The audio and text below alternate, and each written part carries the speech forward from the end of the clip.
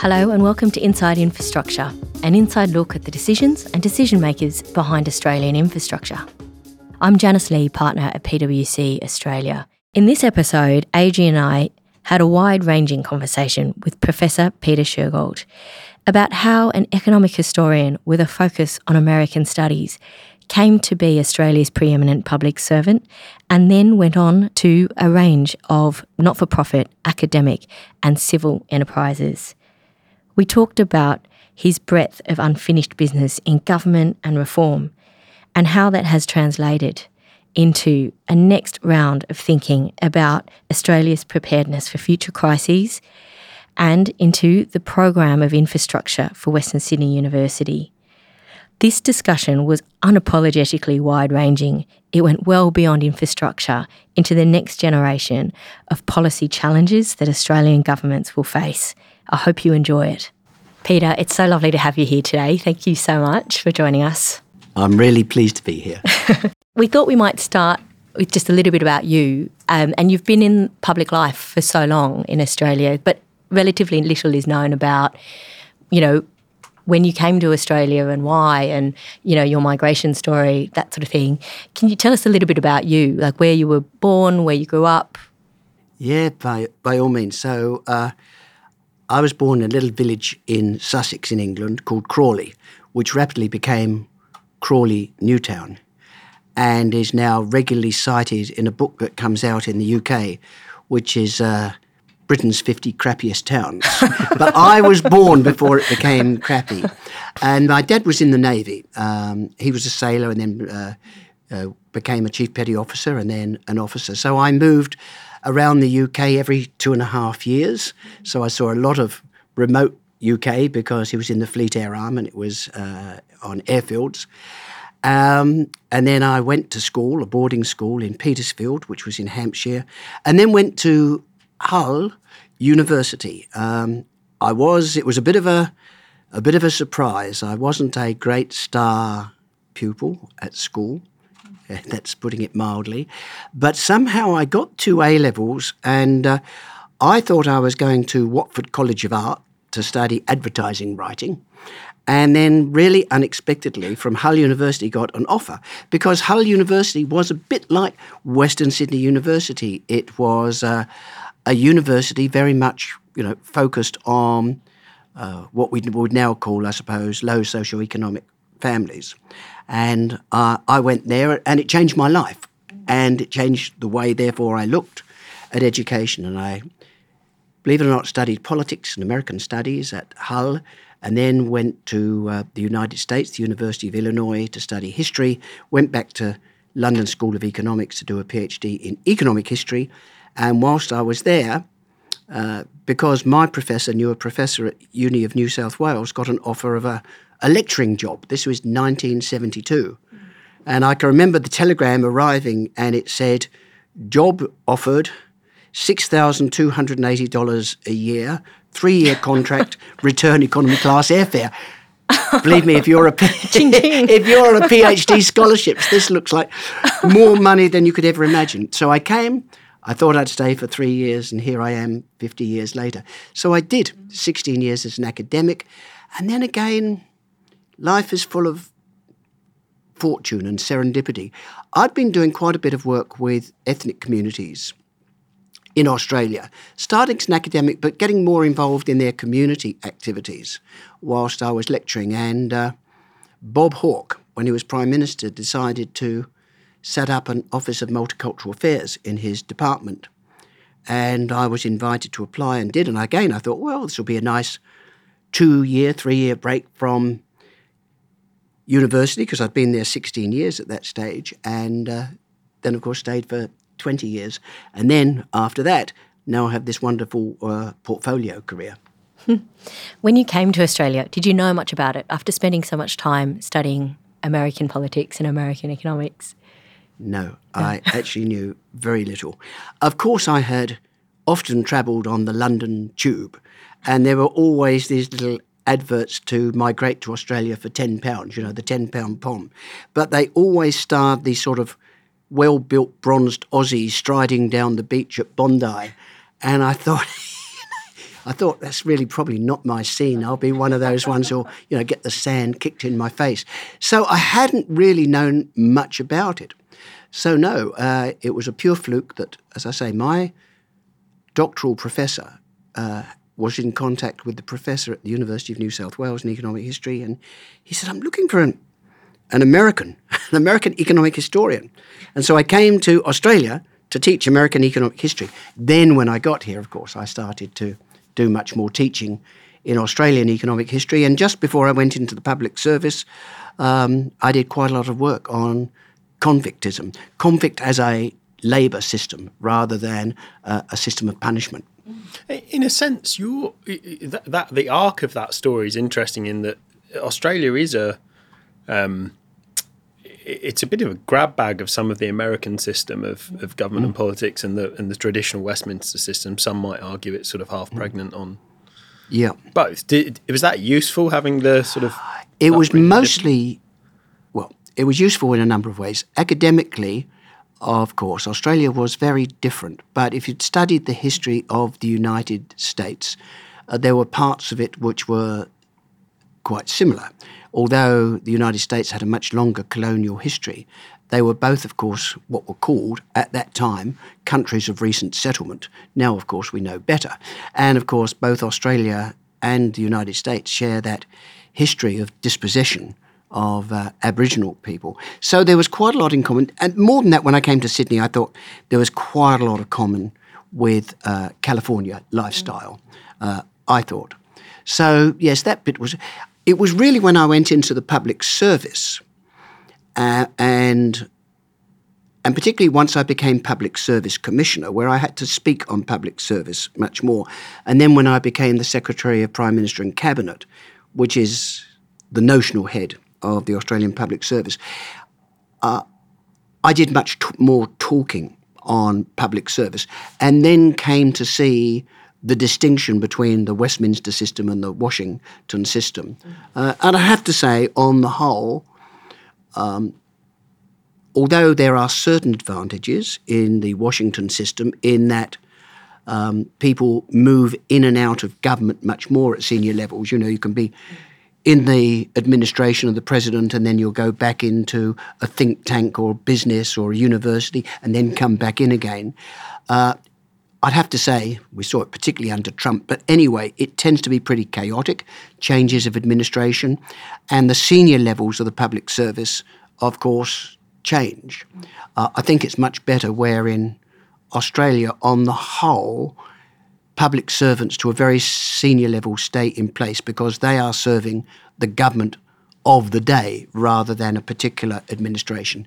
My view is that the Westminster system of democracy has a great deal to commend it. Would they have seen you as a bit of an outsider, having come from an academic background? Look, first of all, we talk about Australia as a multicultural society, but it is, I think, extraordinary that when I was the head of Prime Minister and Cabinet, and I worked with Angus Houston, who was the Chief of Defence, so probably the two most senior public administrators, and had both been born in the UK. There's not many countries you would get that opportunity. So I think, I was mostly seen as a bit of an outsider, and I think what gave me my strength as a public servant, to be honest, that I had come in mid-career. I came in from 16 years as an academic. I thought, well, this will be an interesting couple of years. So I was never worried in a career sense what would happen if I failed, because I'd always thought I'd go back into university again. And so I think it was quite unusual for the Australian Public Service to have that sort of outsider come in, who'd come in as what was then called a First Assistant Secretary in their 40s, with none of that. Most of my colleagues were people who had joined the public service immediately after university, maybe after a degree, maybe after a PhD, but had come straight from university. So that was a way I think, always felt a little bit more of an outsider. And to be honest, it was the thing I think that gave me strength, because it meant that, to be honest, I was always, right from my first day through I finished, a little bit more of a risk taker, willing to take and manage risks. I never thought, what's going to happen with my career? How am I going to pay my mortgage if I lose my job? And that's honestly why when I became secretaries and head of Prime Minister and Cabinet, this idea that because then we were on contracts, we weren't permanent positions anymore, it would affect the advice that I gave to ministers or prime ministers was certainly from my point of view complete bunkum. I was always happy to speak truth to power, and in a way because I had that different background and it wasn't my whole career. I always knew there were alternatives. In all of that, I mean, you saw so much transition in the role of the Commonwealth Government, and I wonder, when were those points where you really had to stick your neck out, where it was really challenging? And are there things that you did while you were there that you were just very proud of taking away, that you took away as just being very proud of when you finished? Yeah, and there were things I wasn't. I mean, it's really important, I think, and we see it now, public servants, I think, have to put their hands up when things go wrong. And when I was in PM&C, you may remember a lady, I think, called Cornelia Rao, who had been kept in immigration detention for wrongly. And I remember going out and speaking on that and saying, yes, we had stuffed up. But I did achieve something. Look, when I came into the Office of Multicultural Affairs, I remember the Prime Minister and the head of PM&C, Mike Codd, wonderful person, said, well, what are you going to do? And I thought, well, the Office of the Status of Women are bringing out a women's agenda. So I said, well, we'll develop a multicultural agenda. And the Prime Minister said, oh, that's a good idea. I had no idea. What I did know was that multiculturalism had to change. First of all, I had never liked the word multiculturalism because that ism at the end seemed to suggest it was some sort of social engineering policy. And I always liked multicultural as an adjective. And I had discerned, even before I joined the public service, that when people spoke multicultural, it was usually food and dance. And so the idea of actually introducing multicultural policies was very attractive to me. So that's what we did. And we got the first national agenda for a multicultural Australia in the late 80s, early 90s. And frankly, that still set the framework for what multicultural policies are in terms of equality and access.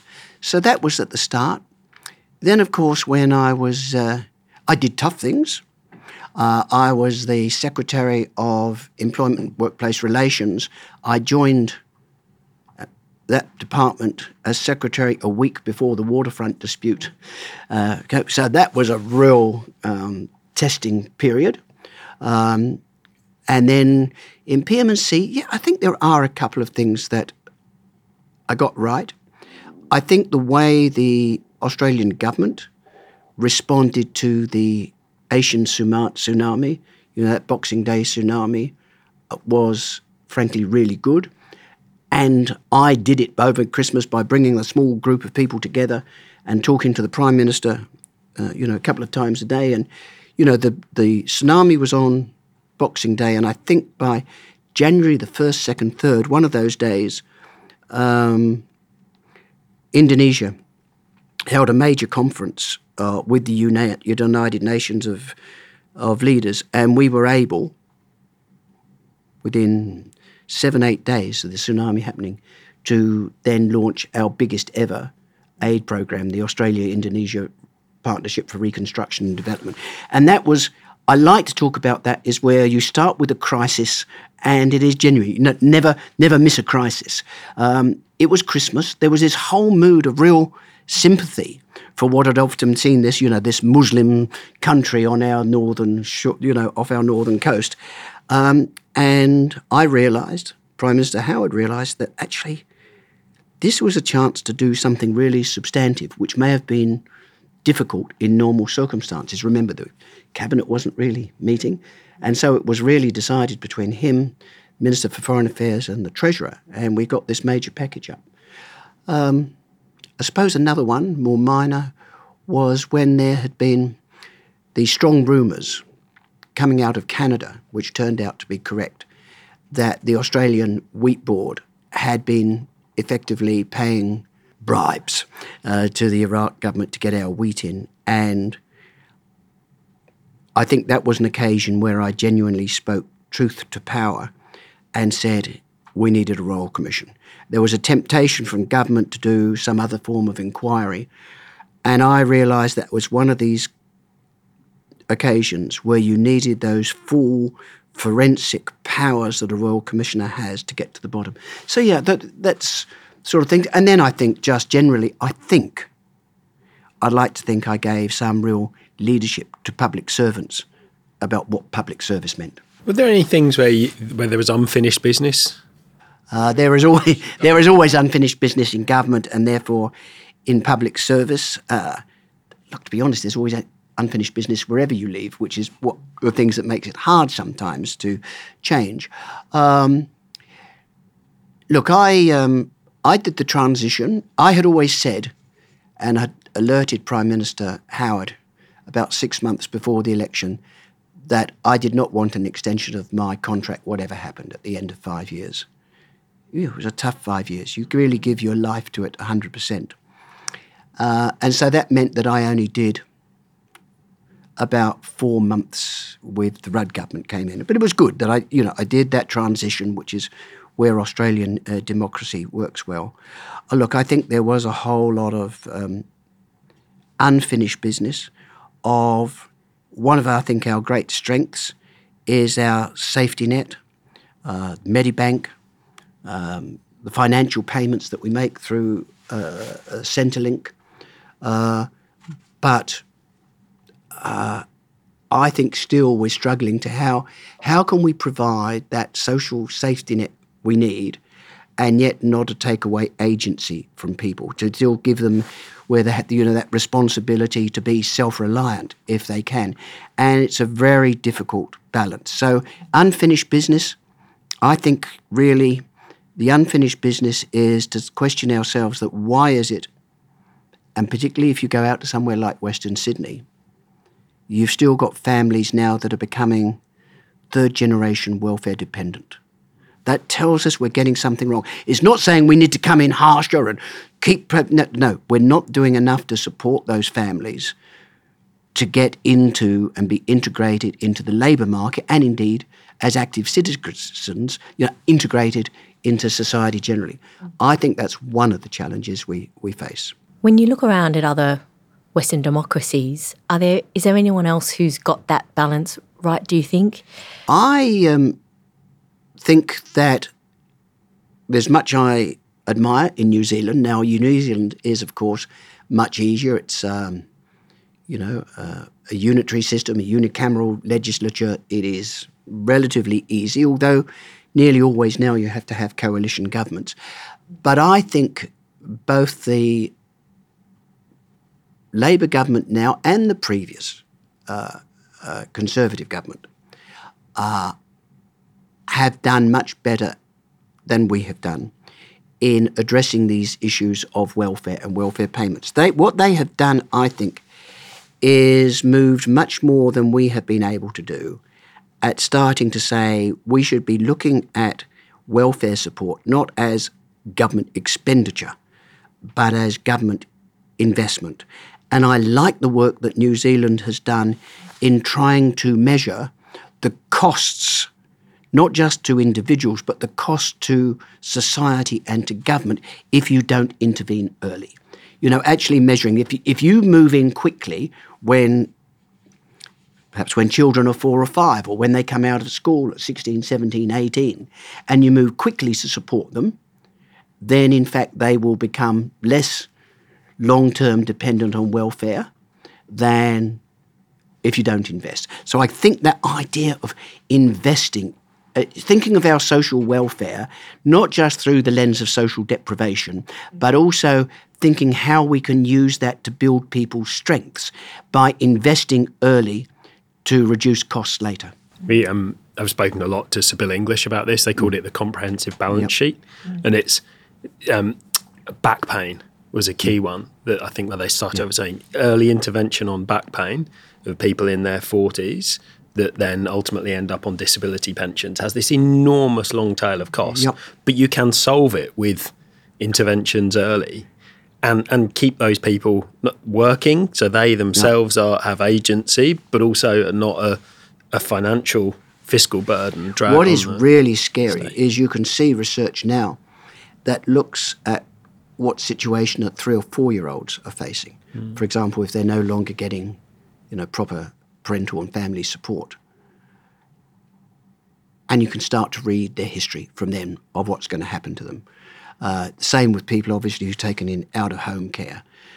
You can start to see the costs. It is quite frightening. And that makes me think that sometimes, I'm not sure I'd call this unfinished business, but I'd say it's unfinished in terms of how we look at things. There is a temptation in health expenditure always to look at the high-tech options, more MRIs, etc., and wonderful technology. And, having had a quadruple bypass myself, of course I'm in favour of that, But I think we have done that at the expense from some of the community health interventions we used to have. It was much more that you would have community nurses who both would run clinics but also would go and visit mums at home through the first, couple of years of a baby's health. And that was so important, not just in giving advice, but of course they could start to see if they thought that something was going wrong and be able to intervene earlier. Now, we've tended to downplay, because those low-tech community health, it seems to me, always loses out on funding against specialist high-tech medicine. My dad had a heart bypass as well, and it seemed somewhat agricultural to me, not particularly, because the heart's in I don't know if you're aware of this, Janice, but a pretty inconvenient place to get to to operate on it. Yeah, we're called the Zipper Club because of the way they carve down our fronts, yes. I'm no expert in health, so this might be a naive question, but a lot of the things you've said seem like quite easy problems. You should be able to get an argument up for why we should have that sort of earlier intervention or that more community-based piece. So why are we highlighting New Zealand because it seems to be the one standout place where it's been done? Well, look, there is no doubt at all, and of course we saw it acutely as we responded to COVID, that there may be benefits to our federal system, that it allows different states and territories to be innovative and then hopefully spread best practice. I know the theory. But we also know that there are very significant costs attached. And that's particularly where administrative and financial responsibility is divided between the Commonwealth and state governments. So that makes it difficult. I think the fact that we only have 3-year terms in Australian government makes it difficult. I always used to think as a public servant, you've almost got 1 year to really help the government to get up to speed. You've got 1 year to get things done, and then next year you're looking at the next election. That's difficult. I think it's always difficult to tackle issues that are longer term in perspective. Of course, climate change is the classic example. But even some of these health and welfare reforms, you have to take a longer term perspective. There are lots of interested parties. You're never going to have a win-win-win solution. There are always winners and losers. If you're putting more money into community healthcare, it means there's usually less for the high-tech end because there are finite amounts of public funds to be spent. So all of that makes it very difficult. And there is always that temptation to have relatively narrow, short-term policy interventions because they're easier to get up. The other thing, and I wrote a report on this called Learning from Failure a few years back, that we have not done well, nor should I say that the private sector has necessarily done well often on implementing big major projects. Think of the ASX actually recently on their new move to a platform which completely failed. So it's not just the public sector, but I think public services and governments tend to be particularly bad at testing things before they roll them out at a state or national level. Now, I don't think Robodebt was a particularly good policy. But let us say we are having a meeting to discuss, are there ways in which we can reduce the amount of people being overpaid through government transfer payments in Centrelink? Well, if this is it, the first thing you would do round the table, I think, is to start, well, how should we do this? Well, first of all, as we know, you find out if you need to make any legislative changes, which wasn't done. But also, I think you think, well, hang on, what are the potential problems here? I would have thought it takes about 47 seconds to think there may be a problem at trying to compare annual tax income statements from fortnightly income being earned by people who are coming in and out of the labour market. So that's going to be a problem. Putting all that aside, here's the lesson. We could have done all of that if we decided, well, let's see if this works. Let's try this out in 2 or 3 areas. Let's choose a metro, a couple of postcodes, and let's try a regional centre, and let's try a rural or remote centre. And we will try it out there to see if it works and what are the problems that emerge. And you would make sure that everybody who's subject to that can get through to a phone call to talk to someone instantly. You'd put in the resources and you'd test it. And if it doesn't work, I would say in this instance it almost certainly doesn't work, then you would fail quickly and put it away. If you think, well, it may work, but we've got this wrong, let's adapt it, then let's adapt it. But that seems to me one of the greatest failures in government and public service, that unwillingness to trial things, to do a genuine demonstration, to learn from that, and only then to scale it up and roll it out on a large scale. Well, if you think about it in the Rudd government, and this is one of the reasons I wrote that report on major projects, we did it with a home insulation programme. Tragic cost. Again, we could have trialled that to work out what were the problems. It would have been very clear to us, even if you hadn't foreseen it, that there's a problem with behavioural psychology. If you're giving something free to people and it's up in the roof, on the whole, most people, if the governments are paying and you're being told they'll put insulation up in the roof, you don't bother to go up there and inspect it as the same way you would do it if you were paying for it yourself. And that's happened. A lot of people just never looked. They'd been told that they'd had the insulation put in correctly. They didn't bother to check. So, those are things I think are particularly issues that all governments need to address.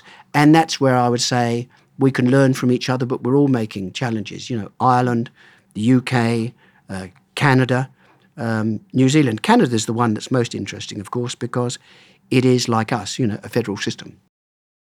You've referred to that in a number of different ways, and I know with your recent COVID report, Fault Lines, you talked about the need for this Office of Evaluator General, so this need to be constantly evaluating, learning, testing, etc.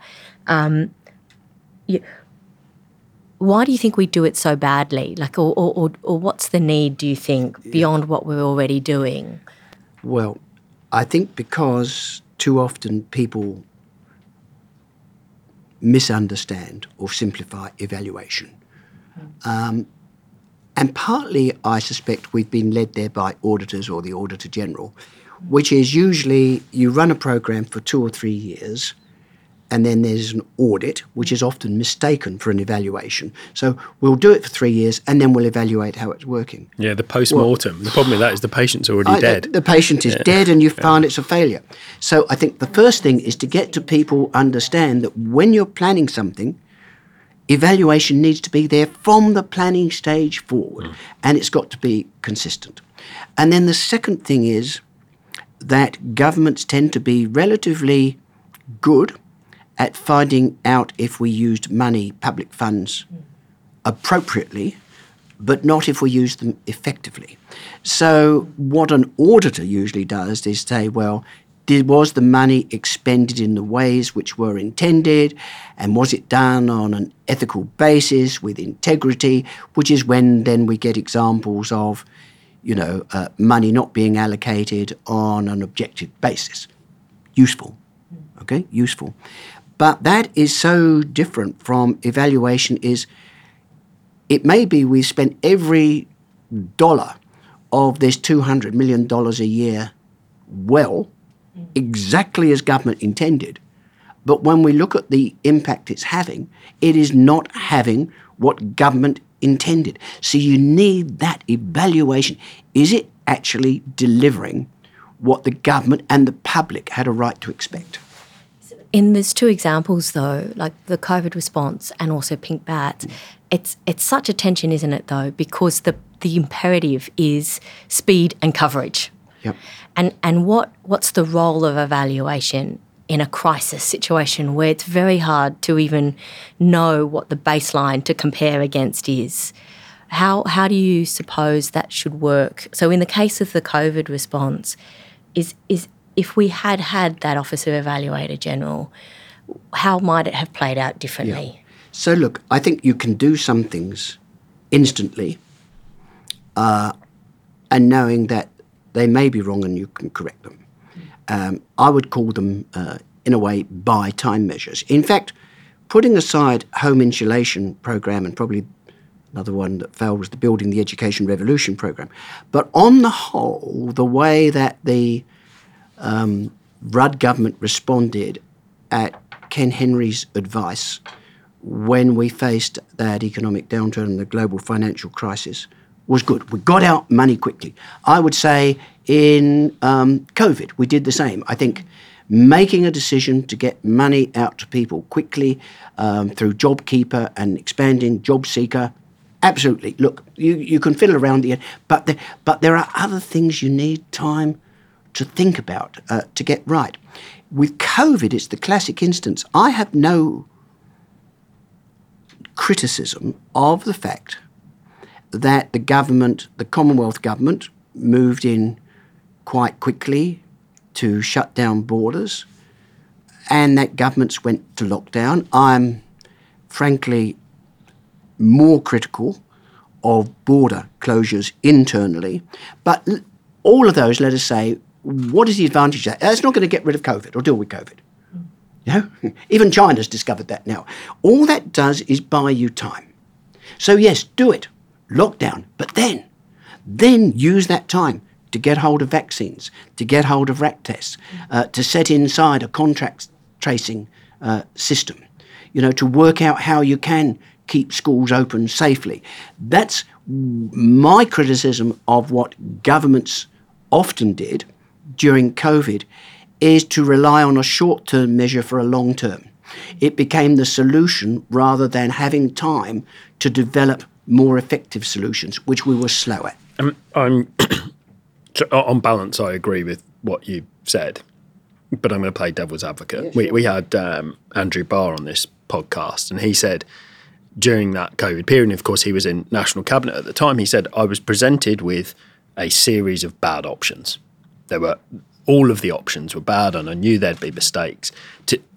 And then someone would come along after the fact and tell me with 20/20 hindsight which one I should have done, and it inevitably wasn't the one I did. To what extent do you think National Cabinet premiers could have made better decisions with the information they had available at the time? I and my colleagues, and my colleagues include another very prestigious ex-public servant, Peter Varghese. So we are very clear in our report that we're not trying to point the finger of blame.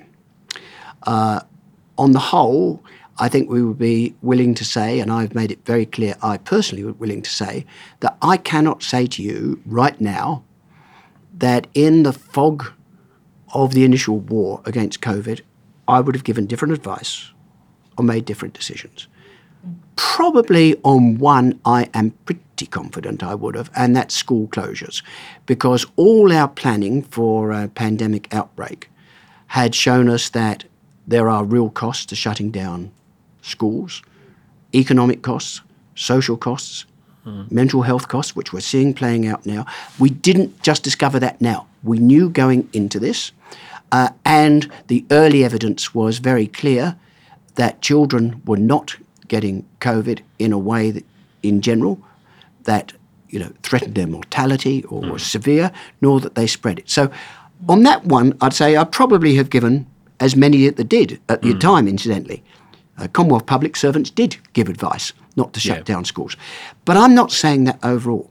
What I find frustrating about the response, however, is, yes, it is easy to be wise in hindsight, but you're only wise in hindsight if you go back and look at it. Otherwise, you're not wise at all.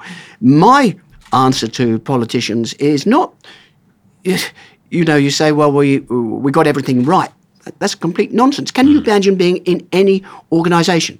Can you imagine PwC looking back over the last 3 years and saying we got everything right? It's a complete nonsense. Why would we expect to get it right in something which was so unclear as COVID? Janice, did you get everything right? No, you never get everything right. But you know what I mean? But the key is to learn from it. And it's so different. I was in Singapore a couple of weeks ago. And Singapore knew that I was going there, and so I had a meeting with their chief public health officer and wanting to talk to me for a couple of years about that fault lines report. Okay? And what was their response? Because, he found it interesting, agreed with a lot of it, not with everything. But why? Because they're already finalising their planning for the next one. And they are looking, not just in Singapore, they're looking round the world, including Australia, to get it right. Frankly, sorry, do we see that happening in Australia? Anywhere. And that's what we're getting wrong. The other area I found striking, this isn't with the benefit of hindsight. You'll recall all of us in those early days talking about flattening the curve. The initial objective of things like lockdowns and social distancing was in order to buy you time to get ventilators and find a vaccine and find PPE and all the things. But all of a sudden, because to an extent we were quite successful at it, it actually became about zero COVID, not about lengthening the amount of time you had. I guess my point is we lost sight of the original reason we did that rather than... Yes, or the objective evolved, didn't it? It did. I think unfortunately we failed to see that lockdowns and border closures were things to buy time to do all these others. And that, I think, is probably why the Prime Minister was so roundly criticised later for this is not a race. If you're closing things down, it is a race to set in place all those other things that you need to be able to reopen as safely as possible. And that is the thing that is, I think, our greatest failure. The second thing, of course, that is our greatest failure, though, is that we know well now, at Commonwealth or state level, public servants and governments they serve know well where are the greatest dangers in society. Who are the people who are most likely to be adversely affected at a time, for example, of a pandemic, or, incidentally, at the time of a bushfire or a time of a flood, but at the time of a pandemic. And yet, in spite of knowing that, we got it wrong. Now, this isn't a case of, well, that's Shergold just saying it. I have to say, the stats stand for themselves. You've got to ask yourself, for example, why migrants who came from a non-English speaking background had age-specific death mortality 4 times people born in Australia or 4 times people born in the UK. Now, clearly, we weren't getting that right in equity terms. The same with people, our First Nations people, the same with people who've got disability, the same with elderly Australians, particularly those in residential aged care, the same with people the wrong side of the digital divide. Honestly, we knew all this. So why did we struggle? It seems to me what it means is that when public servants and governments are doing their business as usual, in spite of all the rhetoric about being citizen-centric and human-centred design and working with the community and close relationships with industry or not-for-profit organisations, we didn't do that.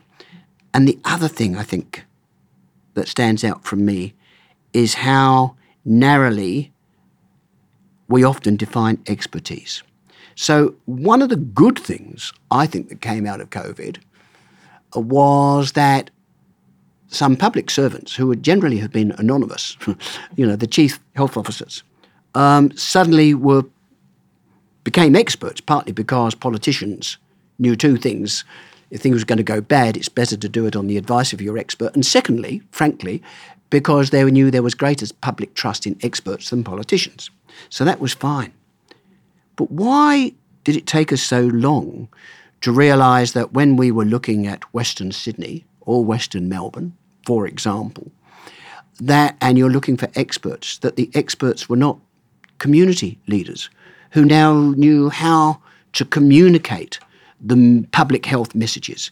Why were they not seen as experts in the same way? Why was it even when we worked with industry, we sort of thought their expertise was so narrow? So we would talk to people from business and industry about logistics when we thought we weren't getting food on shelves.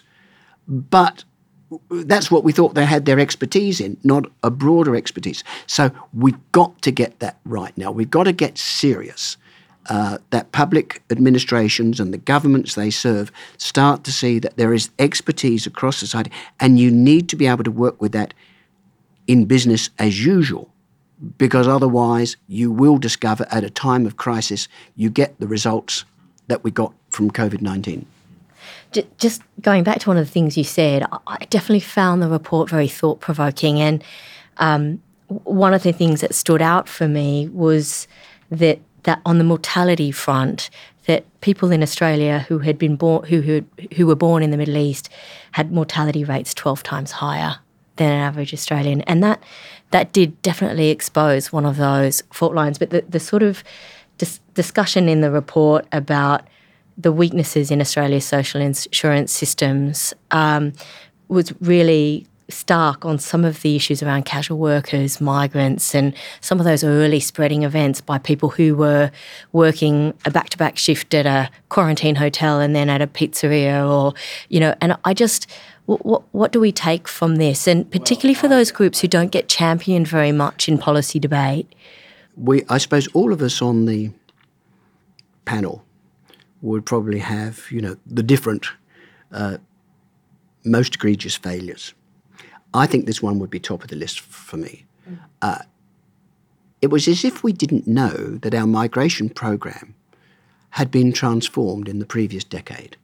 When I came to Australia in 1972, we also used to say, well, it's great, we're not like Germany. We don't have temporary workers. Well, of course, in the 10 or 15 years before COVID, that's exactly what we had. More and more of the people who were coming here were temporary workers in one regard or another. Now, to say to those temporary workers, as the Prime Minister did at one stage, go home, is not the answer, not least because it was quite unrealistic to be able to go home. And not to then give them access to JobKeeper or at least enhanced job seeker arrangements was, I think the end results of that were so obvious, because if you've got people who are temporary workers who can't get back home, they will keep working even when they will sick. They will breach lockdowns if they have to try and get sources of income. It was extraordinary. What can you say? International students. It's another example. I mean, let us remember in 2018, we're extolling the fact that international education was now our third most important export, our first most important service export. What a great thing this was. And then next year, suddenly they became a problem to us because of COVID. And these students who had been paying vast amount into our coffers, become our third largest export, were now left high and dry and had to have food packages provided by universities or charitable organisations or not-for-profits. So some of these things are, I would have to say, clear policy failures, and you'd like to think we won't do it again. On that one, temporary migrants, by the way, it is important to look at other countries, and Ireland, UK, New Zealand took a quite different approach, where temporary migrant workers did get access to some level of government support. There was some good rationale behind them, but they were applied in some instances in a particularly cruel way, where we said to people who were even on a skilled working visa that they could go home for their grandmother's funeral, but they wouldn't be allowed back in. That's got a long tail of effect on our capacity to attract. And the other thing was happening is you could go to Centrelink and get some special financial assistance, but many, many temporary migrants were worried if they did, they would lose their visa. So that also deterred them. Yeah. One of the things that's striking about that is sort of the long-term threat or risk versus the short-term threat or risk from a government policy-making perspective. It seems to me that in a crisis, we focus quite quickly to what's right in front of us and try and deal with the short-term risks and don't maybe think enough about the long-term piece. Would the recommendations you made in fault lines help with just giving government advice about the long versus short? I hope they would. I genuinely think that, in fact, many of the recommendations are relatively straightforward and they're not enormously costly, but I think it would actually mean that we would be unlikely to make the same mistakes again. That's what I'd hope if we focus on it. And then I would have thought that, for example, we would hope that Treasury are looking at two key issues. One, which I think is arguable proposition that I put in the report, that we should have had clawback provisions in the money that went to employers.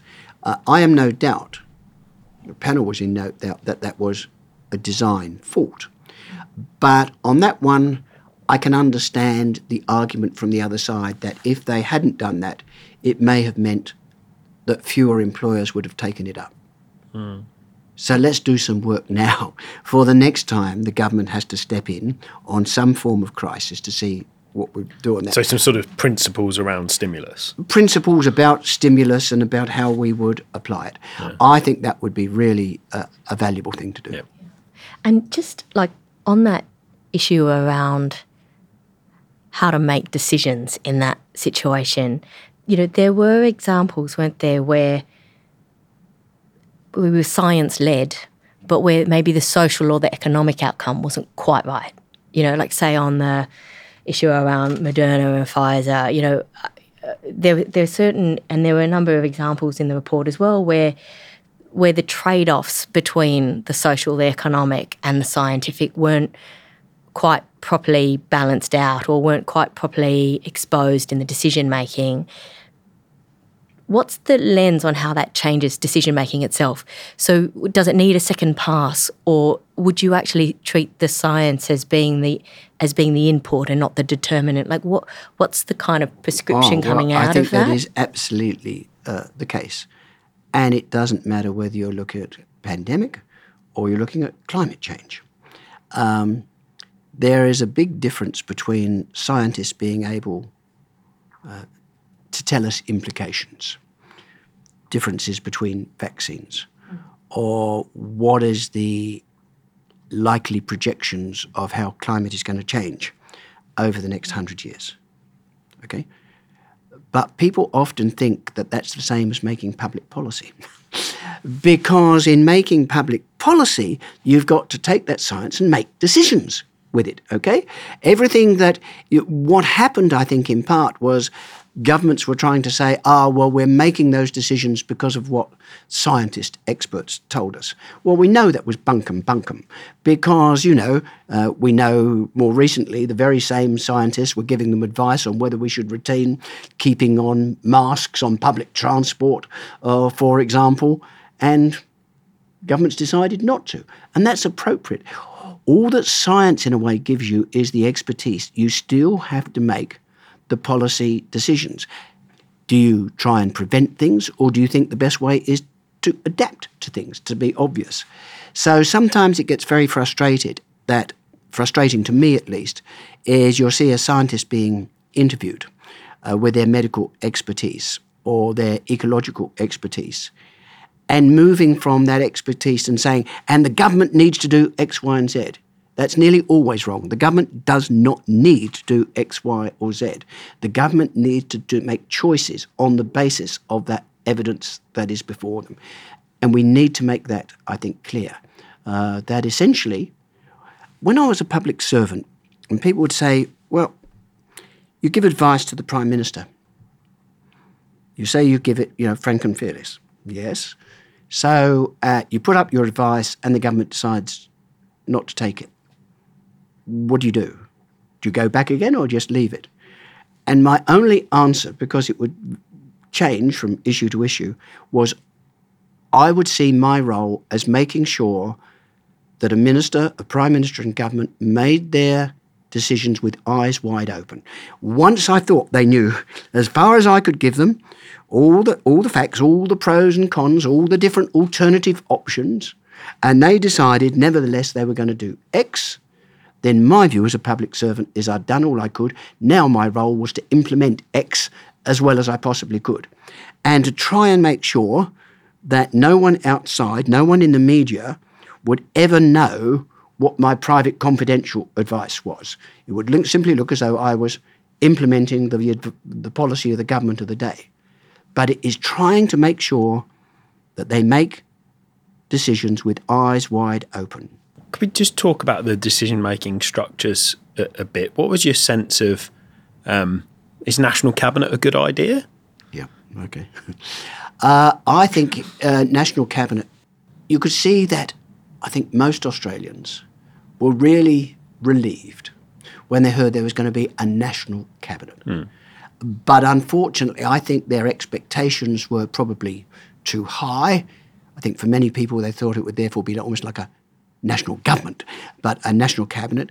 And then they got disillusioned when, not too far in, they started to realise that each chief minister came out and said different things about how they were going to interpret the meeting and what they were going to do. I still think that a national cabinet has value compared with COAG. I think it has the potential to work, and I'm pleased that the Albanese government are keeping it in place. But I think we have to be realistic about what it can do and how it can work. There is nothing as frustrating to state premiers and chief ministers and to their public servants as to be going to meetings with the Commonwealth when they're getting papers the night before, or and feel like they're being pushed into taking decisions. And unfortunately, that's what happened too much as the COVID went on, as the pandemic went on. And I think people became disillusioned with what National Cabinet can deliver. I hope with business as usual, we can show that it can work relatively effectively. And you can see the way the Prime Minister is trying to use it right now on energy, of trying to come to solutions which state governments of varying political persuasions can come together and work to, and come to a different position, which may be a different position to their national counterparts who are in opposition. I think it has. I do think it has potential, but we need to be able to use it well at a time of business as usual, where both sides think that they are contributing to the decisions that are taken. Just more broadly than that, you've mentioned 3-year terms. You've mentioned internal border closures. I might add in citizenship of parliamentarians as a challenge. Do you think there's some issues that need tidying up in the Constitution? I think there are some things that need to be addressed, but not all of them, I think, required constitutional change. There's quite a lot require legislative change, which you can do. I think you can do quite a lot administratively. There is nothing to stop any public service right now conscientiously trying to say, well, how in our various areas can we really build up better forms of collaborative government with industry or with not-for-profits. There is no reason. You don't have to go and change the constitution in order to get up and evaluate a general. So a lot you can do to improve the way that the constitution works. Look, the constitution was designed at a particular time. The reality is, on the whole, as we know, it's difficult to get through referendum to change the constitution, and we're going to live with the system we've got. We think now, well, if this was 2023 coming up, would we design a different system? Well, we could have interesting discussions. I think we might. You might have a national system of government and a larger number of regional governments and just have 2 tiers of government, for example. There's no use spending much time on that, though, because it's not going to happen. So we have to learn to use the federal system we've got. The internal borders, I think there's got to be something tied up there. There was a circumstance where one state government at one period of time wasn't letting us move defence forces around the country and refused entry to the Prime Minister, conceptually. Surely that, when the next crisis comes, whatever it is, we've got to have a circumstance where we can move people around the country freely. But, if you tried to change the constitutional basis for when states can put up their own borders in a health crisis, and remember it is in a health crisis, my guess, I don't think any Commonwealth government's going to do it, and I doubt it would pass. What you hope, therefore, is that you can come to effectively administrative understandings, that you won't do this, or you will not do it in that, hard and fast law. It's as if governments thought that you could not have adaptable and empathetic responses to this. Now, except for AFL players. And Hollywood celebs. That was the problem. And it was the same with at the Commonwealth level. I mean, the fact is it became pretty obvious that if you wanted to go overseas for business, you were able to get a visa to go and return. But if you wanted to go overseas because your mum had 2 weeks to live, it was impossible. Now, what sort of system is that? So whatever we do, I hope we can understand that there can be much greater empathy, but also much greater transparency. Particularly at a time of crisis, transparency is crucial. Why did we make these decisions? Why did we change these positions? People didn't understand. At the start of the pandemic, we're being told, don't bother to wear masks, because if anything, they could make it worse by giving you a false sense of security. And 6 months later, we're saying, wear a mask at all accounts. Nothing wrong with that. Where was the person coming up to say, and we're saying this because we got it wrong at the start.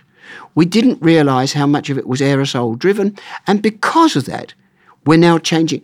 It's as if you don't want to say we're changing our position and this is why we're doing it. That's what we need to do.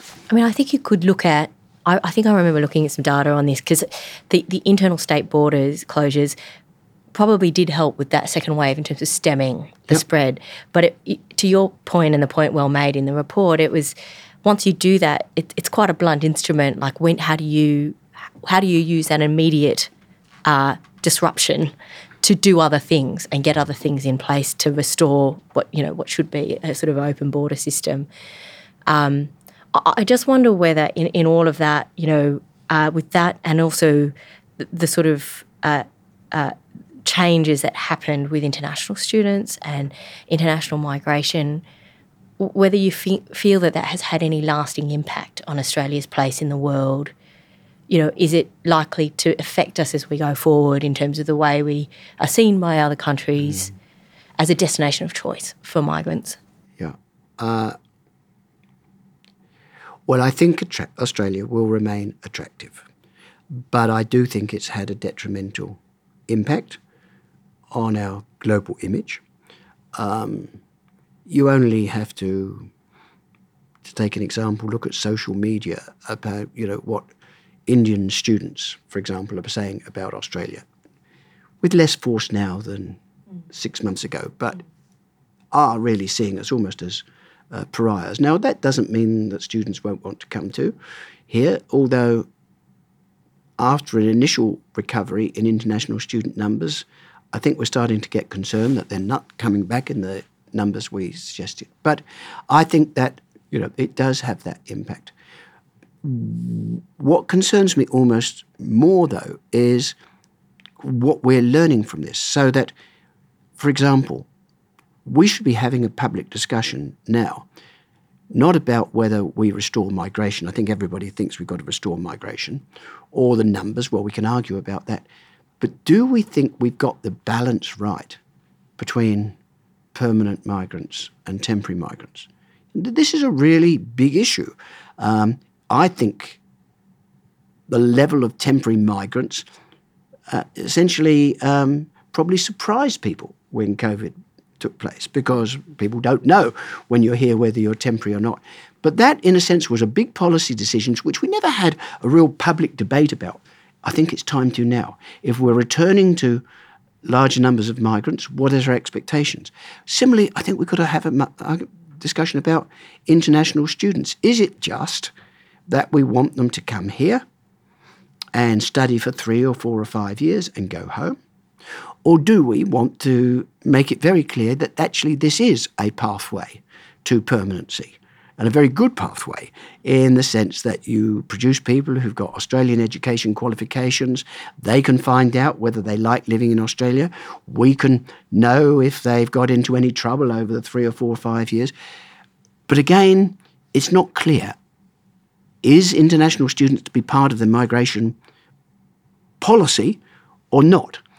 We need to be very clear about that, because otherwise, of course, what you've got is people coming here often in the hopes that this is a pathway, but not knowing very clearly if it is, and if it is, what you need to do in order to have the certainty that if you do X, Y, and Z, then you will be able to convert to permanency and then to become an Australian citizen. Yeah, I think that that pathways to permanency and that kind of, this is not migration, it's importing future Australians. There's got to be a zone of agreement in there between unions and business and public sector that works. That's what we want. Correct.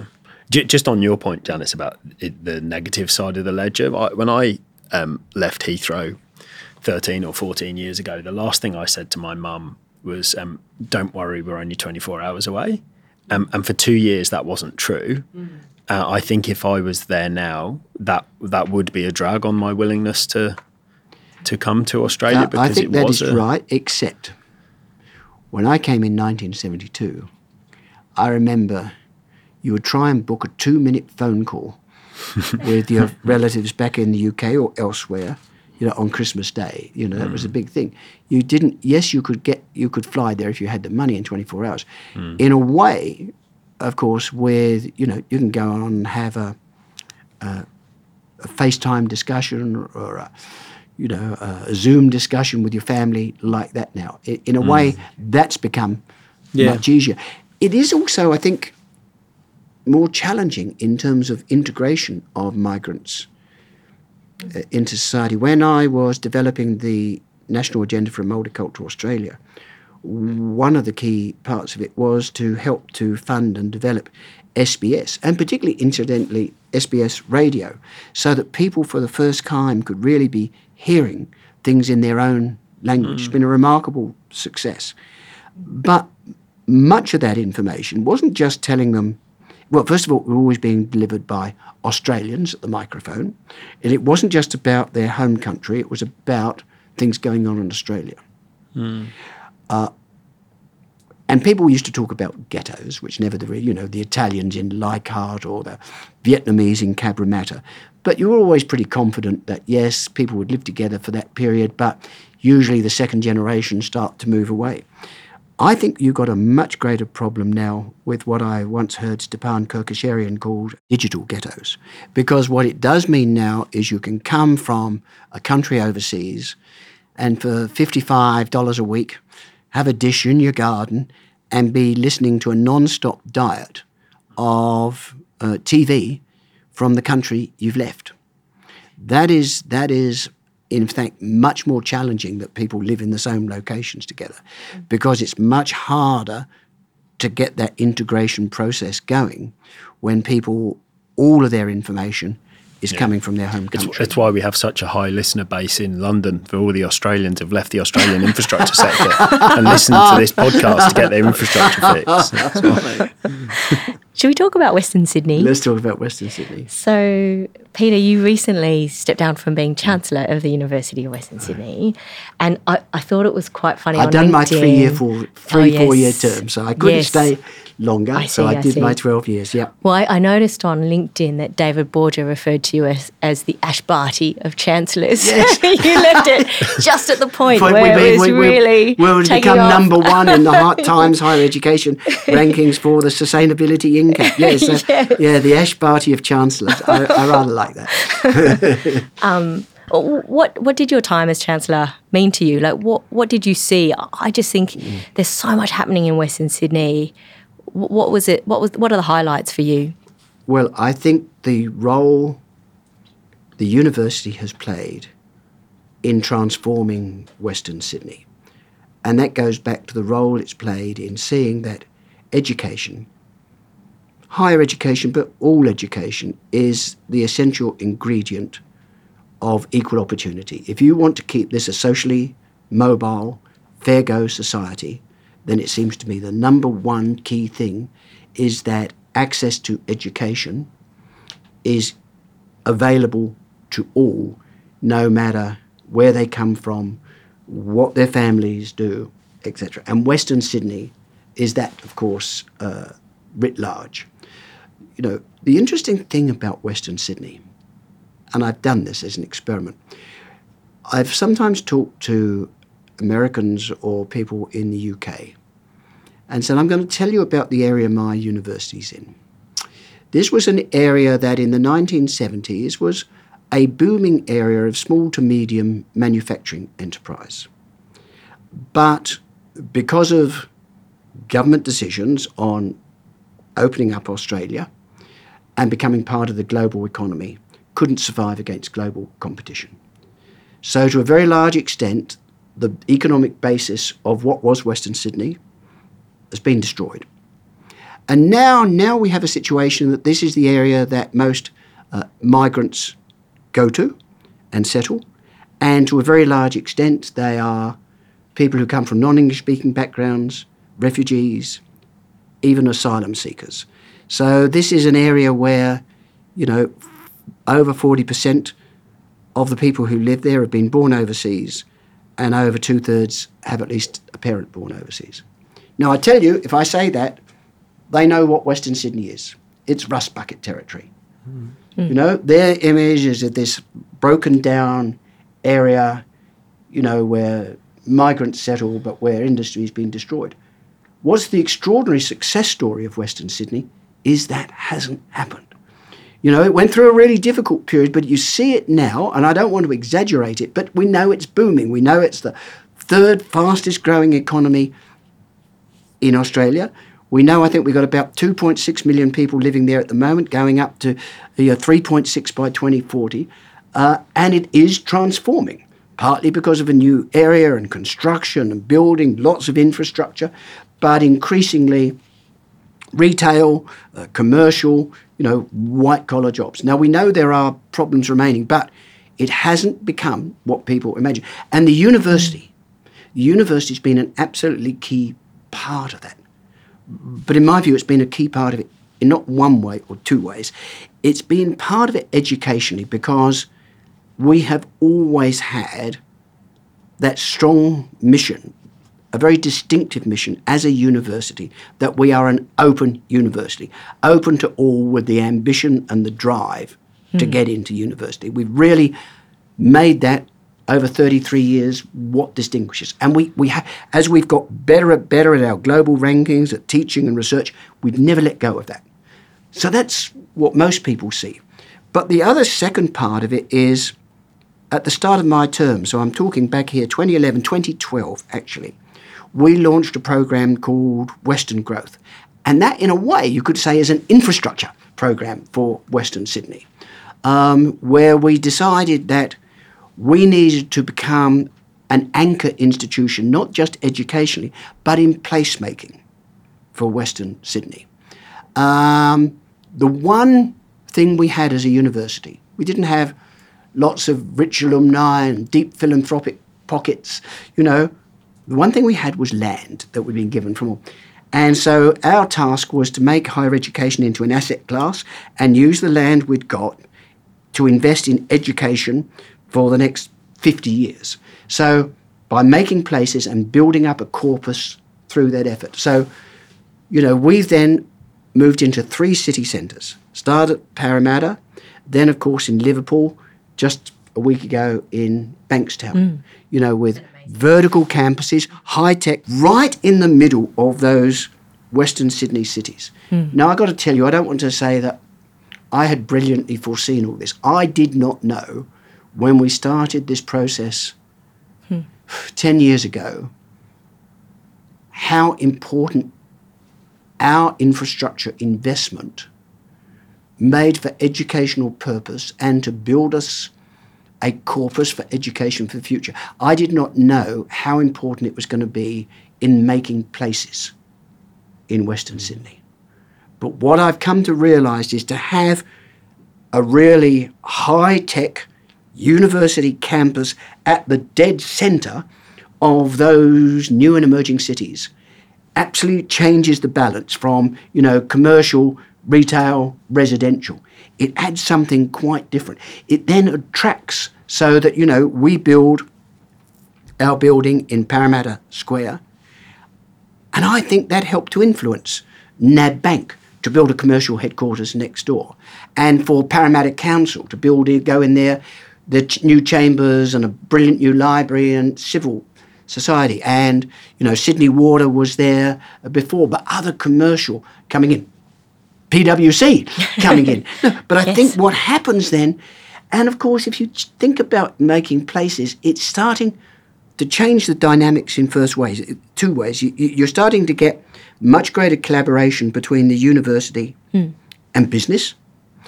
And by having students in that mix of people using that public realm, you're starting to transform that sense of public space. So I think that's been far more of a profound impact than I had imagined when I started as Chancellor. And they're positioning well, aren't they, with the Aerotropolis and, you know, with a great deal of other sort of economic development kind of moving into the area. What's the, like, I recently was in Bankstown looking at that building. I think it's sensational. What's the next stage of development for those campuses? Like, so how do they start to, you know, service, you know, what is a sort of an emerging economy out there? So,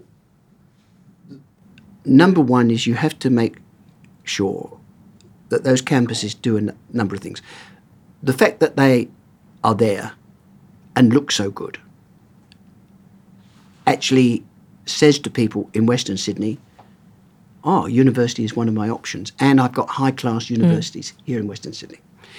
The second thing is you can make sure that those campuses are open to the community. One of the great things in the Narra campus at Liverpool is how many year 11 and 12 students come there after school to do their homework and work together in that building, and their mums and dads like it. It's a safe place to work, right next to, you know, Westfield. So that also is an important impact. And then, of course, like the building at 1 Parramatta Square, you have an area that is, frankly, is booked out almost all year round now because it's a very nice space for businesses and community organisations to book to do things. So the university becomes part of the community and not just a campus designed for the students who go there. No, I feel like we could probably keep talking all day, but alas, we're coming to the end of our time together. We always ask all of our guests the same closing question, and I feel like I know what the answer is because we include education as infrastructure, but what's your favourite sort of infrastructure and why? Well,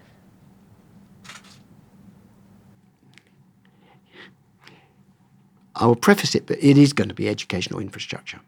But having said that, I believe that the decision to build a second airport, non-curfew airport in Western Sydney, has been frankly transformative, including for the university. That was a major decision. And of course, what you now see is all the road and rail infrastructure that is growing. It's still going to be a challenge to build that city of the future, the Aerotropolis, around it. But I think it is a genuinely transformative piece of infrastructure. And when you look at places like Schiphol Airport in the Netherlands or Dallas in the United States, for example, you can see the way an airport almost becomes the centre of a city around it. So I think that is the single most important piece of infrastructure in Western Sydney. But I do think education is frankly important, but innovative education. And I don't just mean making sure that it has the highest tech. Go in those buildings now and you won't find any lecture rooms, for example. They're rooms where groups of 60 to 140, 150 people can work together in small groups using high-tech gaming solutions, all of that. That is obviously, profoundly important in terms of that, of the infrastructure you create. But it is also starting to be commercially savvy in the way you do it. I think back 20 years ago, and the only way buildings got built at Australian universities was you'd go in the queue to try and get a Commonwealth grant to give you the capital to build a building, or you'd do very well and find a major philanthropist willing to put in a big chunk of the money and name the building after them. So, what we have done is really work with a quite different model where we know the value of ourselves as a piece of educational infrastructure at the middle of a city, so that we can therefore get involved in the development of the vertical campuses, but then commit to being an anchor tenant for 30 years plus, significantly then increasing the value of that building, and then being the beneficiaries of that development uplift, and then being able from that to take money out. So not owning the building ourselves, but having very safe tenure, increasing the value and getting significant gain from the development, and then putting that back into a corpus for students for the future. So it is educational infrastructure, but it's both the educational purpose and the immediate educational purpose, but also how it can really help to put you onto a sound financial footing for the future. Well, a very future-focused way to finish. Thank you very much for joining us, Peter. Thanks so much for the opportunity. I've enjoyed it. Well, that's it for today. Thanks, as always, to PwC Australia for their continued sponsorship of Inside Infrastructure. Please make sure you subscribe on your favourite podcast platform. If you have any guest suggestions, then please let Janice or I know. This episode was recorded and edited by Adam Stevens from TAG, PwC Australia's internal media agency. Research was conducted by Bronia Blow, Gabrielle Platt and Harrison Liapis from Infrastructure Partnerships Australia, with support from Fabio Menezes and John Hewlin from PwC Australia.